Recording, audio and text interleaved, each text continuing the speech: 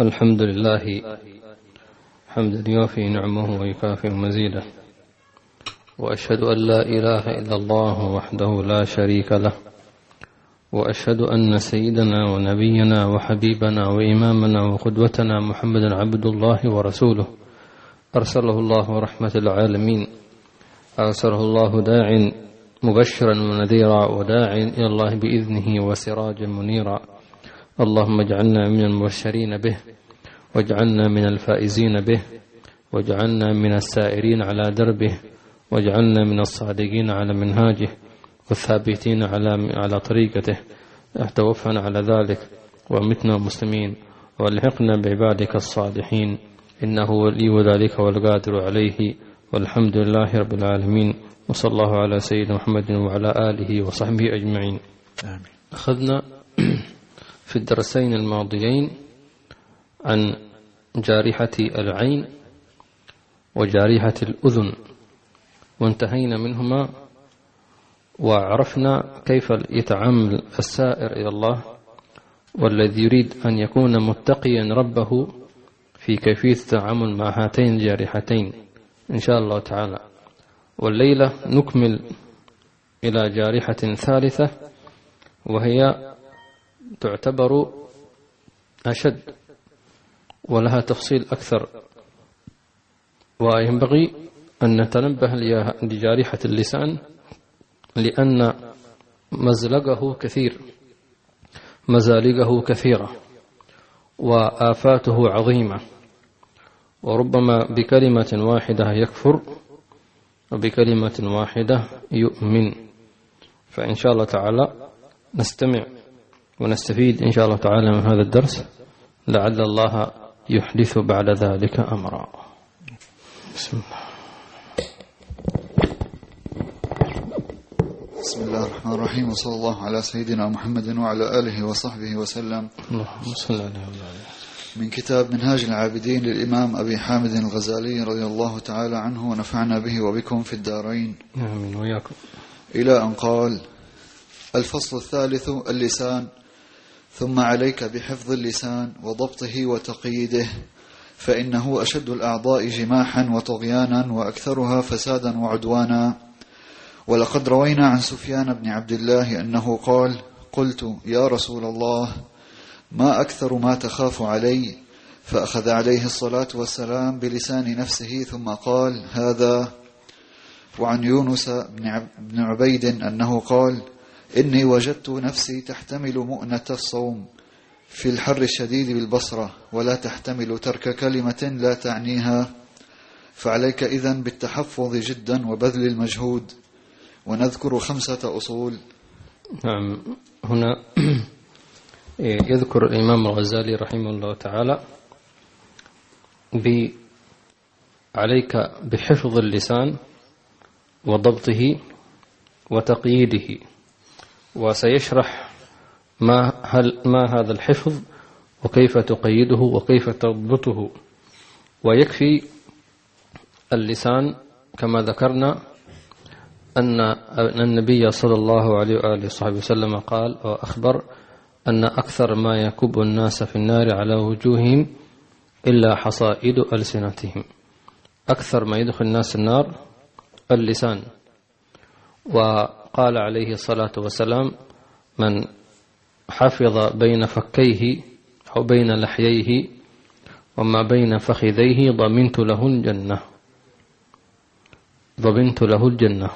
فاللسان ما بين اللحيين أو بين الفكين يحتاج إلى انتباه ويحتاج إلى ضبط، ولأن أسهل جارحة في جسد الإنسان هو اللسان، وعندما يموت الإنسان أو لحظة الموت يكون هذا اللسان أثقل شيء والعياذ بالله تبارك وتعالى. فلذلك دعينا أن نرطب ألسنتنا بذكر الله. الله يفقنا وإياكم لما يحب ويرضاه. الآن الإمام الغزالي يذكر لنا 5 أصول، بمعنى إن أنت حفظت لسانك طيب فإنك ستنقذ نفسك وستنال شيئا من الأمور التي أنت تحتاج إليها في سيرك الله سبحانه وتعالى. وإذا أطلقت العنان للسان فإنك ستقع في كثير من الأهوال أو من الحفر إن صح التعبير، بحيث يعوقك عن الوصول إلى الله تبارك وتعالى. فيذكرها الإمام الغزالي، يحتاج إلى أن ننتبه لما يقرأه القارئ إن شاء الله تعالى بارك الله فيه عن كلام الإمام الغزالي. ونذكر 5 أصول. أحدها ما روى أبو سعيد الخدري أن ابن آدم إذا أصبح كفرت الأعضاء كلها للسان وقلنا ننشدك بالله أن تستقيم، فإنك إن استقمت استقمنا وإن اعوججت اعوججنا.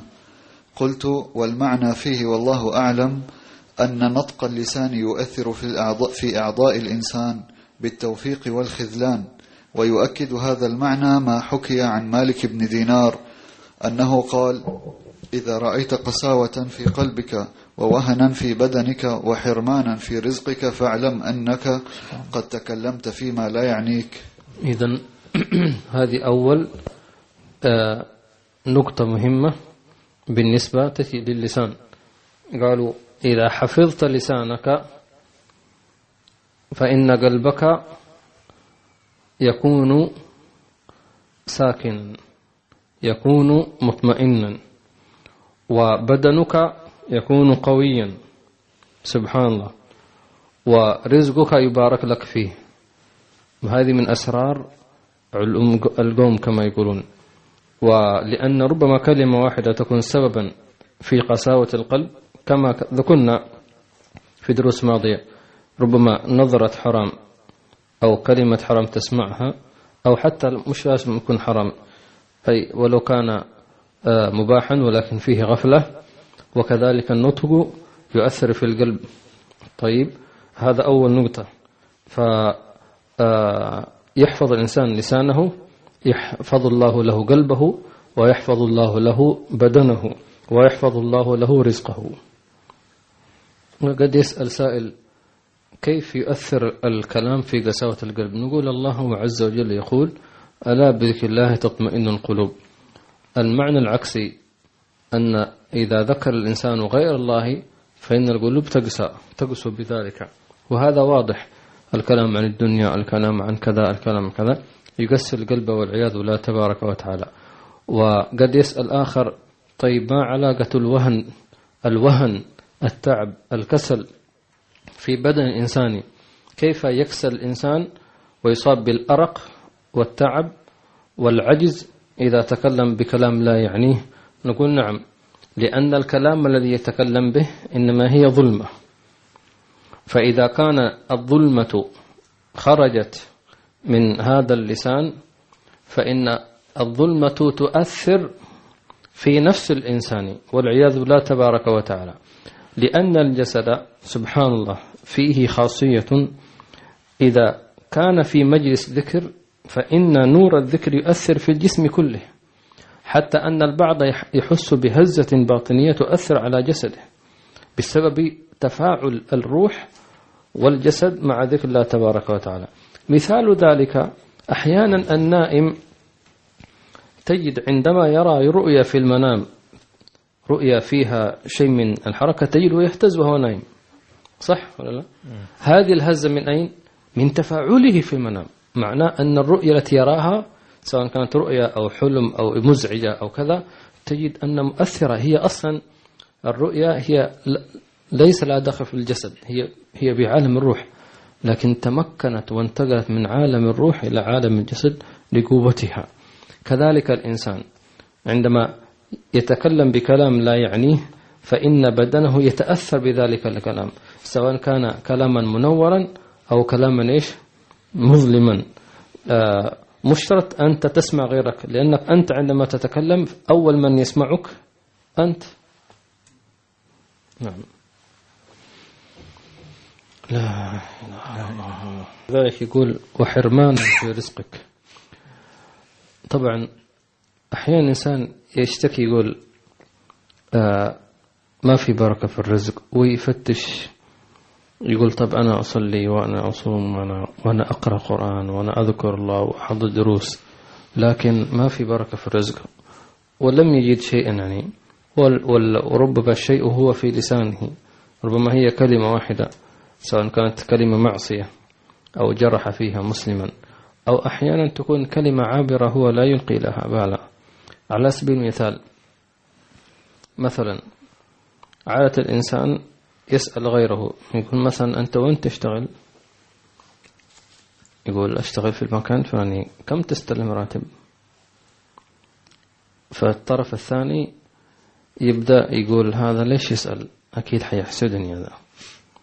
بعدين هذه الكلمة تأثر فيه في الطرف الآخر، فيبدأ في قلبه نظرة حسد على هذا السائل، وهو ربما يكون السائل إنما عبارة عن إيش؟ الاستعلام أو الاستفهام أو شيء من هذا القبيل، هو فضول، لأنه لا ينبغي الإنسان أن يسأل غيره عن ممكن الوظيفة نعم، لكن عن الراتب تحديدا، كم تستلم، كم العلاوات إلى آخره، فهذا مما لا ينبغي أن يسأل عنه، لأنه سيؤثر في الجانب الآخر، فيبدأ الطرف الثاني يقول هذا لعله يريد أن يحسدني، أو يرى الطرف الآخر أنه أحسن مالا. هذه النظرة وهذا الفكر هو الذي أثر في الرزق، سبحان الله. ولذلك ينبغي الإنسان أن لا يسأل غيره، بل حتى قالوا لا تسأل الزوجة زوجة، لا تسأل كم تستلم، من باب أفضل لها وأفضل له، هذا حكم شرعي كما قاله أهل العلم وقاله الإمام حداد، يعني ليس كلامي، ولكن يعني إن كانت لأن الإنسان عندما تتحرك فيه شهوة الطمع أو شهوة الحرص تسب البركة، سبحان الله. وكأن البركة هي البركة شيء معنوي، فإذا حصل الإنسان في نفسه طمع أو حرص ذهبت البركة والعياذ بالله تبارك وتعالى. ألا ترى أن البركة تذهب مع البخل وتبقى مع الكرم، مع العطاء، مع أنه في الحس مفروض أنت لما تنفق المال إيش ينقص، يعني هذا العقل حسابه 1 زائد 1 يساوي 2، 2 ناقص 1 يساوي 1. طيب لكن مع العطاء يحصل هناك بركة، مع البخل والشح والحرص يحصل هناك سلب البركة، وإن بقي في رصيدك 100,000 200,000 300,000 موجود، هي عبارة عن رقم لكن لا قيمة له، تذهب هكذا تشوفها تتطاير فلوس نزعت منها القيمة، سبحان الله. فكأن الأمر يتعلق بالنفس، يتعلق بالروح، ولذلك جاء الإسلام تكفل لك، يقول لك رزقك سيأتيك، ولكن لا نريدك أن تكون خائفا عليه ولا حريصا عليه، وإنما تكون على وصف الكرم وليس على وصف البذخ والإسراف، وليس على وصف البخل والعياذ بالله تبارك وتعالى. قال تبارك وتعالى والذين إذا أنفقوا لم يسرفوا ولم يقتروا وكان بين ذلك قواما متوسطا. فلذلك ينبغي الإنسان أن لا يسأل غيره خاصا في خصوصيات ماله أو علاواته أو كم تستلم راتب أو كم رصيدك في البنك أو غير ذلك، فهذا لا ينبغي الإنسان أن يسأل عنه، والله أعلم. أحسنت. والأصل الثاني حفظ وقتك، فإن أكثر ما يتكلم به الإنسان من غير ذكر الله تعالى فعلى الأقل يكون لغوا يضيع الوقت به. وذكر أن حسان بن أبي سنان مر على غرفة بنيت فقال منذ كم بنيت هذه؟ ثم أقبل على نفسه وقال يا نفسي الغرورة تسألين عما لا يعنيك، وعاقبها بصوم سنة. قلت فيا طوبى للمهتمين بأنفسهم، ويا ويح الغافلين الذين خلعوا العذار وأرخوا العنان، والله المستعان.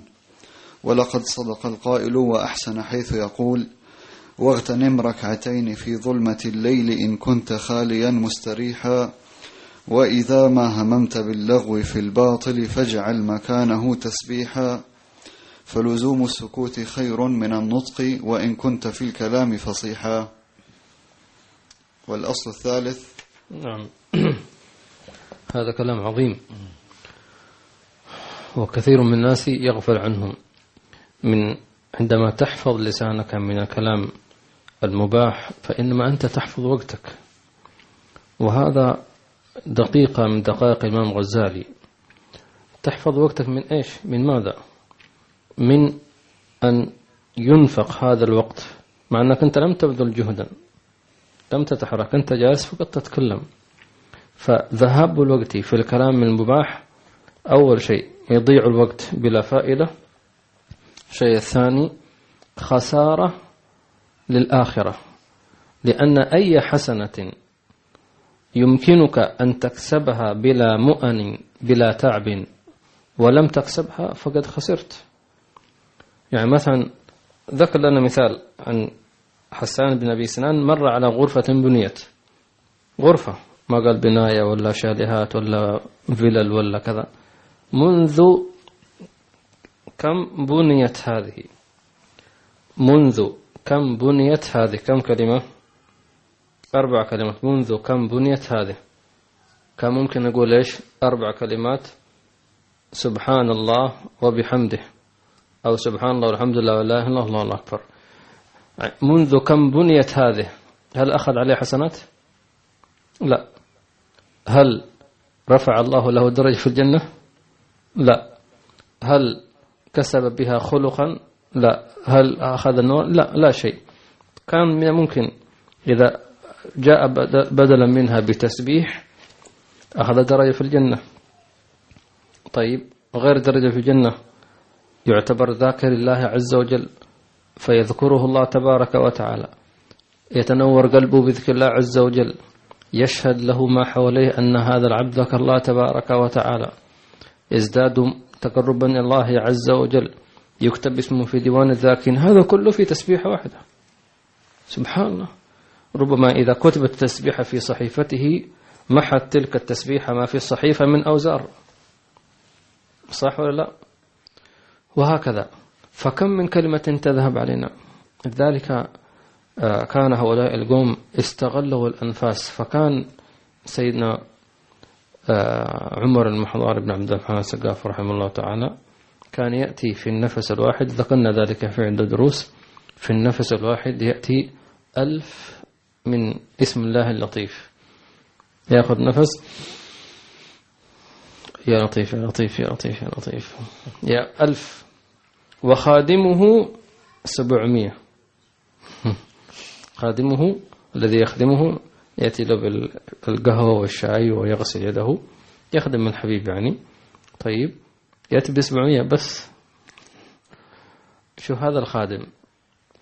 ونحن لا خدام ولا كذا ولا كم بنجيب تسبيح. ما يكون واحد يجرب في بينه وبين نفسه في البيت، يأخذ نفس ويسبح الله تبارك وتعالى. غير يعني حتى لو أنت الآن أخذت نفسا، لو أخذت نفسا عميقا وسبحت الله إلى أن ينقص، إلى أن ينقطع نفسك، كم ستأخذ؟ فمنا من سيسبح مثلا 10 تسبيحات أو 20 أو 30 أو 50 على قدر يعني نفس الشخص منا. فانظر في النفس الواحد، لو فرضنا واحد في النفس الواحد سبح الله 10 تسبيحات مثلا. طيب، معنى ذلك 10 تسبيحات أي 10 حسنات، وال10 ب10 أمثالها بكم؟ 10 في 10 100,000. 100,000 حسنة، والحسنة قلنا بدرجة في الجنة، يعني ارتقى 100,000 درجة في الجنة. هذا غير كما ذكرنا يكتب اسمه في ديوان الذاكرين.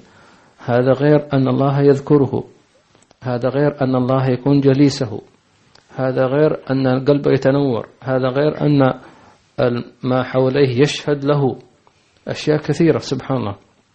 بل ربما تسبيحة واحدة تكون سبب لتكفير ذنوبه كلها، ممكن إذا قبل الله تسبيحة. وهكذا بل بعض مشايخنا وبعض السلف في حضرموت كان قلل الدخول إلى دورة المياه بتقليل الطعام. فقيلوا لماذا؟ قال لأنني حسبت عندما أقضي حاجتي أعزكم الله فإنه يأخذ بذلك 400 تسبيحة. يحسبونها. قالوا يعني معقول أفوت نفسي 400 تسبيحة في قضاء الحاجة؟ خلاص بلاس منها. فصاروا ضيقوا على أنفسهم في طعامهم. شوف الحرص على الوقت. طبعا أنا لا أقول لنفسي ولكم أن نكون مثل هذا في هذا المحاسبة الدقيقة، لكن نقول على الأقل أننا نحفظ ألسنتنا في الشيء الذي لا يعنينا، في الشيء الذي لا يرقينا، في كلام الفضول وهو كثير. وكل واحد منا يحاول يعني أن يحاسب نفسه فعلا، ما أقول 24 ساعة، ولكن منذ الصباح الباكر مثلا إلى ما بعد الظهر حاول أنك مثلا تحاسب نفسك. مثلا نطق لسانك بكلام لا يعنيك، طيب اكتب أنا اليوم تكلمت في هذا الكلام وأخذ مني هذا الوقت الفلاني. ستجد كثير من الوقت يذهب علينا سبحان الله.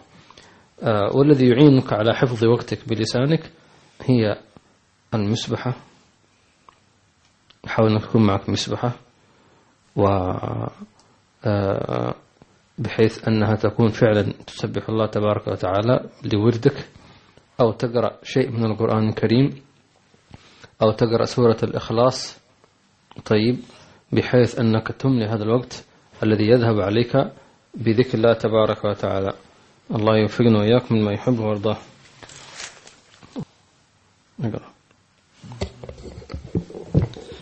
والأصل الثالث حفظ الأعمال الصالحة، فإن من لم يصن لسانه وأكثر الكلام يقع لا محالة في غيبة الناس، كما قيل من كثر لغطه كثر سقطه. والغيبة هي الصاعقة المهلكة للطاعات، على ما قيل إن مثل من يغتاب الناس مثل من نصب منجنيقا فهو يرمي به حسناته شرقا وغربا يمينا وشمالا. وبلغنا عن الحسن أنه قيل له يا أبا سعيد إن فلانا اغتابك، فبعث إليه بطبق فيه رطب وقال بلغني أنك أهديت إلي حسناتك فأحببت أن أكافئك. وذكرت الغيبة عند ابن المبارك فقال لو كنت مغتابا لاغتبت أمي لأنها أحق بحسناتي. الله. وذكر أنه فات حاتما لأصم ليلة القيام فعزته زوجته فقال إن أقواما صلوا بالليل البارحة فلما أصبحوا نالوا مني فتكون صلاتهم يوم القيامة في ميزاني. يعني ربما البعض في زماننا هذا يتعجب من هؤلاء القوم، يقول هذا وين عايشين؟ يعني شو الكلام هذا؟ أنا أقول هم العايشين وأنتم ميتين. يعني أنتم يا أهل هذا الزمان أقصد الذين يعيشون لأنفسهم، أنتم موتى وهؤلاء عاشوا الله تبارك وتعالى.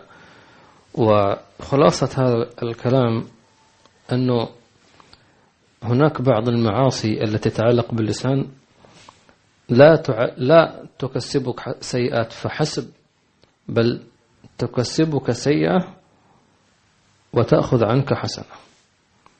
يعني هذا خسارة شديدة، يعني تعطيك سيئات وتأخذ منك حسنات. ولذلك يقولون احترس من اللصوص.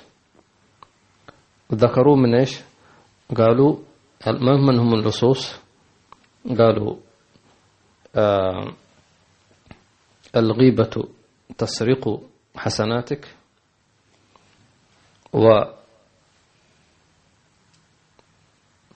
والشيطان يسرق قلبك عن الله تبارك وتعالى، يسرقه، والدنيا تسرق وقتك. مفهوم؟ هؤلاء لصوص، انتبه منهم. الغيبة تسرق إيش؟ حسناتك، والشيطان يسرق قلبك عن الله سبحانه وتعالى، والدنيا تسرق وقتك. هل ترضى بهؤلاء اللصوص يسرقوك وانت جالس تضحك عليهم، تضحك منهم، تضحك معهم؟ سبحان الله. لذلك قالوا أن الغيبة تعطيك سيئات وتأخذ منك حسنات، فاحفظ لسانك. لذلك قال حفظ الأعمال الصالحة. إذا حفظت لسانك أنت تعمل حفظ لأعمالك الصالحة، لحسناتك. قالوا الغيبة تأكل الحسنات كما تأكل النار إيش؟ الحسد عفوا يأكل الحسنات كما تأكل النار الحطب. وقالوا أن الكلام في المسجد يأكل الحسنات كما تأكل النار الحطب. فاحفظ لسانك عن الغيبة والنميمة وما شابه ذلك. نعم. الله. الأصل الرابع. والأصل الرابع السلامة من آفات الدنيا، على ما قال سفيان: لا تتكلم بلسانك ما تكسر به أسنانك. وقال آخر: لا تبسطن لسانك فيفسد عليك شأنك. وأنشدوا: احفظ لسانك لا تقول فتبتلى، إن البلاء موكل بالمنطق. ولابن المبارك: احفظ لسانك إن اللسان سريع إلى المرء في قتله، وإن اللسان دليل الفؤاد يدل الرجال على عقله. ولابن مطيع: لسان المرء ليث في كمين، إذا خلى عليه له إغارة، فصنه عن الخنا بلجام صمت، يكن لك من بليات ستارة. وفي المثل السائر: رب كلمة تقول لصاحبها دعني. نعم. هذا كذلك من فوائد حفظ اللسان السلام من آفات الدنيا. هذا كلام عظيم وعميق، والمقصود آفات الدنيا مثل واقعنا اليوم. بمعنى ربما تكون كلمة واحدة تكون سببا لإدخال شخص السجن، ربما تكون سببا لتفنيشه من العمل، ربما تكون سببا لتطليق زوجته منه، صح ولا لا؟ ربما تكون سببا لاتهامه. لا تبلبل بالكلام. لذلك النبي صلى الله عليه وسلم يعني أوصى الأمة في آخر الزمان أو مع الفتن، قال احفظ شيئين. طبعا ما معناه؟ احفظ لسانك واحفظ يدك بس. لا تبلبل بكلام كلام كلام كلام كلام. تقول لك أنت قلت هذا كلام، تمام؟ أو ترمي احفظ لسانك واحفظ يدك. كيف تحفظ يدك؟ هل تحفظ يدك يعني من الضرب أو من الرمي؟ نعم ممكن. ومعنى ثاني تحفظ يدك من الكتابة في الكيبورد، تكتب وتسب وتشتم وأنت تكتب عنها. احفظ يدك. فلذلك كم من واحد في السجن بسبب كلمة واحدة، صح؟ كم من واحد تبهدت عليه حياته بسبب كلمة واحدة، كلمتين خلاص. ليش؟ فلذلك يقول أنت أما تحفظ لسانك تسلم من آفات الدنيا. تسلم من آفات الدنيا. احفظ لسانك وذكر الله تبارك وتعالى. الله يثبتنا وإياكم إن شاء الله. نعم. الله الله الله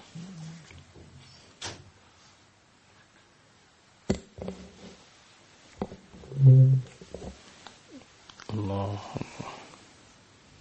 ذاك اليوم الناس كثير يسأل ما الأخبار وشو الأخبار، ما هي آخر الأخبار وهكذا. عما يتساءلون. يعني المفروض ربك يقول لك عما يتساءلون عن النبأ العظيم. هذا هو السؤال. قال في آية أخرى: قل هو نبأ عظيم أنتم عنه معرضون. أنتم عنه معرضون. والسؤال ينبغي أن يكون كيف، على أي حالة تموت. هذا الذي ينبغي أن نتساءل، كيف تموت. وهذا السؤال لا يمكن أن تعرف إجابته إلا من خلال ما تعمل أنت. سبحان الله. الله كان سيدنا الحسن البصري يمشي في طريق فناداه شخص فلم يلتفت، فقال لماذا لم تلتفت؟ قال لأن الالتفاتات لا تقربني إلى الله. فمجرد الالتفاتة حاسب نفسه عليها. سبحان الله، الله يثبتنا وإياكم إن شاء الله. فإذا كنا نتساءل ما الأخبار فإنما اسأل عن أخبارك يوم القيامة. ما حدش حيسأل عنك عن أخبارك، لكن إن أنت صاحبت الأخيار والأبرار فإنهم يسألون عنك، فاجعل لك نصيبا ممن يسأل عنك، فلا أنساب بينهم يومئذ ولا يتساءلون. هذا في عموم الخلق، لكن المتحابون في الله يتساءلون.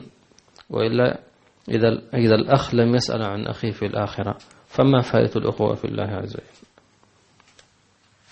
كان واحد من الطلبة جاء عند الحبيب شهاب الدين في تريم من آل بن شهاب، وكان هذا الحبيب كبير في السن، فقال له اسمك من؟ هو عادة المشايخ عند الحضرموت أي واحد يسلم عليه يقول له أنت من، حتى لو كان كفيف البصر.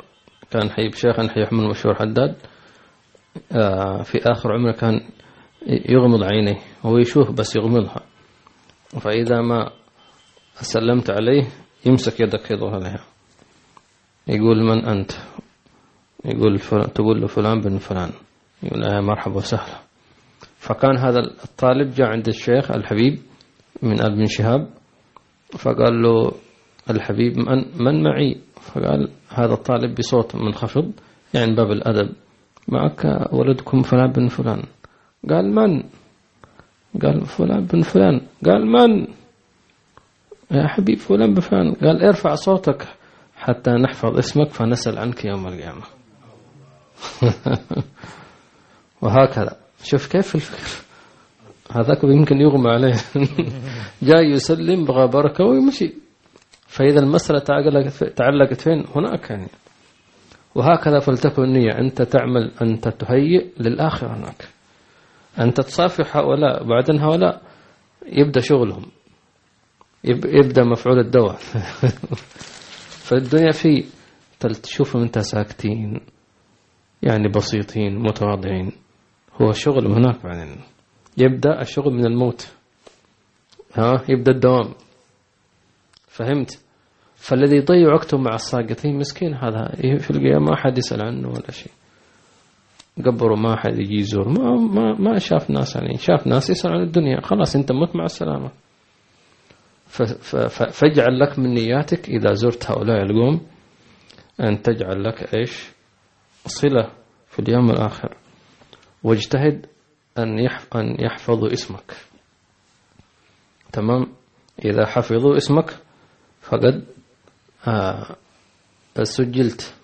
سجلوا اسمك في سجلهم إن شاء الله تعالى، وهم ترى لا ينسون. لا تقول هذا عجوز وينسى، لأنهم كثيرو الذكر الله عز وجل، والذي يذكر الله عز وجل ما ينسى. تمام؟ الذي أهل الدنيا هم اللي ينسون، نسوا أنفسهم أصلا. الله يجعلنا في قلب كل عارف بالله، كل محبوب عند الله، كل نبي، كل ولي، كل صحابي، كل من آل بيت النبي صلى الله عليه وسلم. قولوا آمين. آمين. تعال لو كلهم يسألون عنك آمين اللهم آمين. تفضل. كذلك على ذكر الشيء، ذكر الأسماء،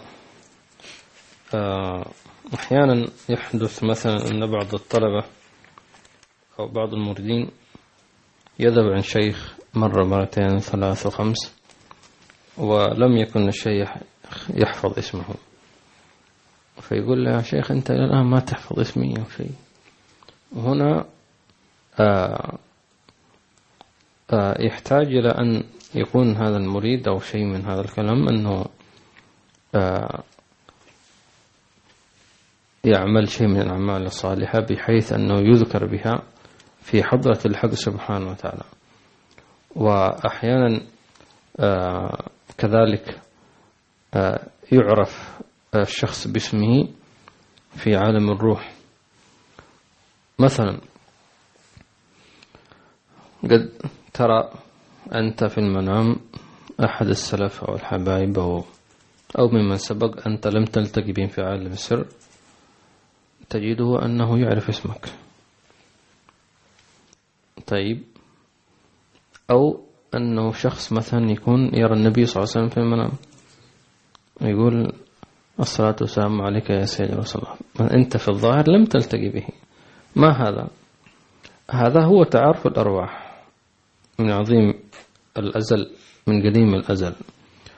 ويكون التعارف الأكبر، هذا الذي يريد أن نوصل لكم، التعارف الأكثر يكون في وقت السحر. فحاول أن تدخل في الموكب. لذلك كان شيخنا الحبيب نفعنا الله به وطال في يوم في عافية يقول على الأقل في وقت السحر شاركوا، إذا لم تشاركهم في القيام فشاركهم فيش، وبالأسحار هم يستغفرون. الصابرين والصادقين والقانتين والمنفقين والمستغفرون بالأسحار. الذين يقولون ربنا آمنا وانفقنا ندمون وقنا من الصابرون والصادقون والقانتون والمنفقون والمستغفرون بالأسحار شهد الله أنه لا إله إلا هو. فأنت تكون على الأقل مستغفر معهم في الأسحار، فيكون هناك تعارف. فلا تتعجب أن يراك ترى في المنام أو حتى من في الظاهر يقول لك حي وسهل بفلان بن فلان، فلا تتعجب يعني. فروحك يعني عرف اسمك، فالله يكتب أسماءنا إن شاء الله في ديوانهم ويجعلنا معروفين في حضرة النبي صلى الله عليه وآله وصحبه وسلم. فكر في هذا، أن النبي صلى الله عليه وسلم يتعرف على اسمك إن شاء الله تعالى. صلى الله تعالى عليه وعلى آله وصحبه وسلم. فإن النبي صلى الله عليه وسلم يسأل عن خواصه في أحلك الأوقات وفي أحلك الظروف. فلقد سأل عن سعد بن الربيع في غزوة ايش؟ أحد. لا، من يأتيني بخبر سعد بن الربيع؟ فقام أحد الصحابة فوجده في الرمق الأخير في النزع رضي الله عنه وارضاه. فتصور سعد بن الربيع في أرض المعركة يلفظ أنفاسه الأخيرة وهو شهيد. فقبل أن تخرج روحه شريفة يأتيه أحد الصحابة يقول رسول الله يسأل عنك ويقرئك السلام ويقول لك كيف تجدك، كيف أنت، كيف الحال الآن. الرجل ينازع النبي صلى الله عليه وسلم، يسأل عنه حتى في تلك اللحظة.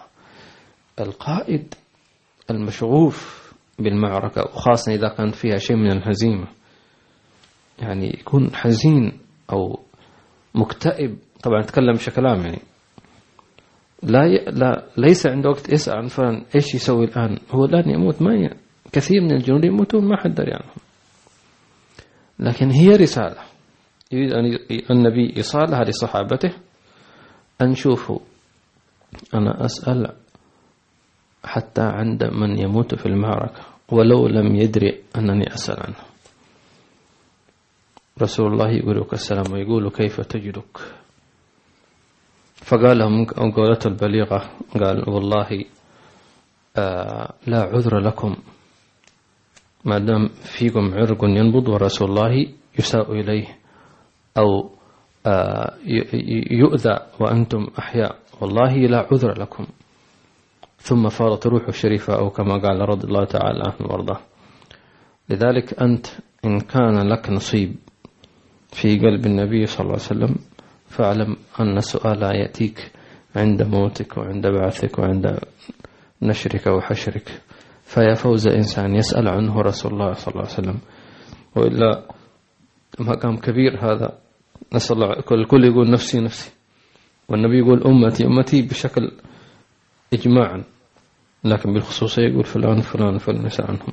فالله يجعلنا وإياكم من خصوصيات القوم إن شاء الله تعالى، ورزقنا وإياكم أن يكون لنا محل في قلبه شريف صلى الله عليه وآله وصحبه وسلم. وأن يجعل أسماءنا منقوشة في قلبه صلى الله عليه وآله وسلم. نحن أباؤنا وأولادنا وزوجاتنا ومشايخنا أحبابنا ومن حضر معنا في الحس معنا، آمين اللهم آمين. وصلى الله على سيدنا محمد وآله وصحبه وسلم، الحمد لله رب العالمين. الفاتحة بالقبول وتمام كل سهول مأمول، يجعلنا إياكم من العادين فايزين مقبولين، يحفظ أسماعنا وأبصارنا وألسنتنا عن الحرام وعن الفضول وعما لا يحبه الله ولا رسوله صلى الله عليه وسلم، واجعلنا ممن أحبه الله وتولاه الله يا رب العالمين. اللهم إننا نستغفرك من كل قولة ومن كل قول تكلمناه وكلمة لا ترضيك ولا ترضي النبي صلى الله عليه وآله وسلم.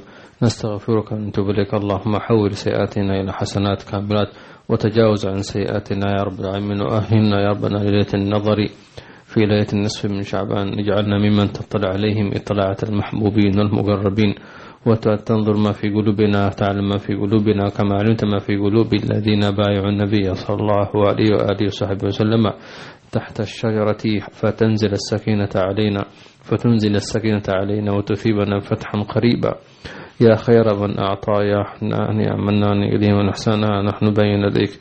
نسألك اللهم أن تكتب أسماءنا في ديوان سيدنا رسول الله صلى الله عليه وسلم، في ديوان أحبته، واجعل من خواص أحبته وخواص أهله ومودته يا رب العالمين. رزقنا خدمته وخدمة دينه وخدمة القرآن وخدمتك يا رب العالمين، ولا تجعلنا خادمين لشهواتنا ولا لأنفسنا ولا إلى الدنيا، جعلنا خداما لك ونبيك صلى الله عليه وسلم. عليها نحيا وعليها نموت وعليها نبعث إن شاء الله من الذين لا خوف عليهم ولا هم يحزنون يا أكرم الأكرمين. اللهم باركنا في بقية شعبان، ورزقنا شهر رمضان ورزقنا صيامه، بلغنا رمضان ورزقنا صيامه وقيامه وتلاوته وتدبر القرآن على ما تحب وترضى، واجعلنا من خواص العتقى وخواص الطلقى وخواص النجبى والنقبى وخواص المحبوبين وخواص الصائمين، ويرزقنا حقيقة صيام خواص الخواص وقيام خواص الخواص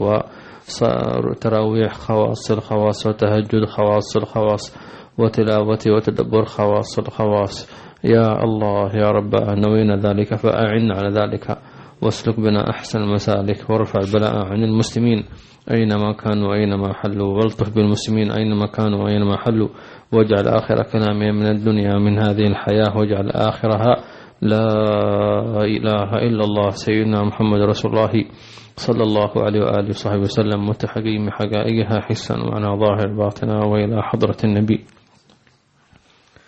اللهم صل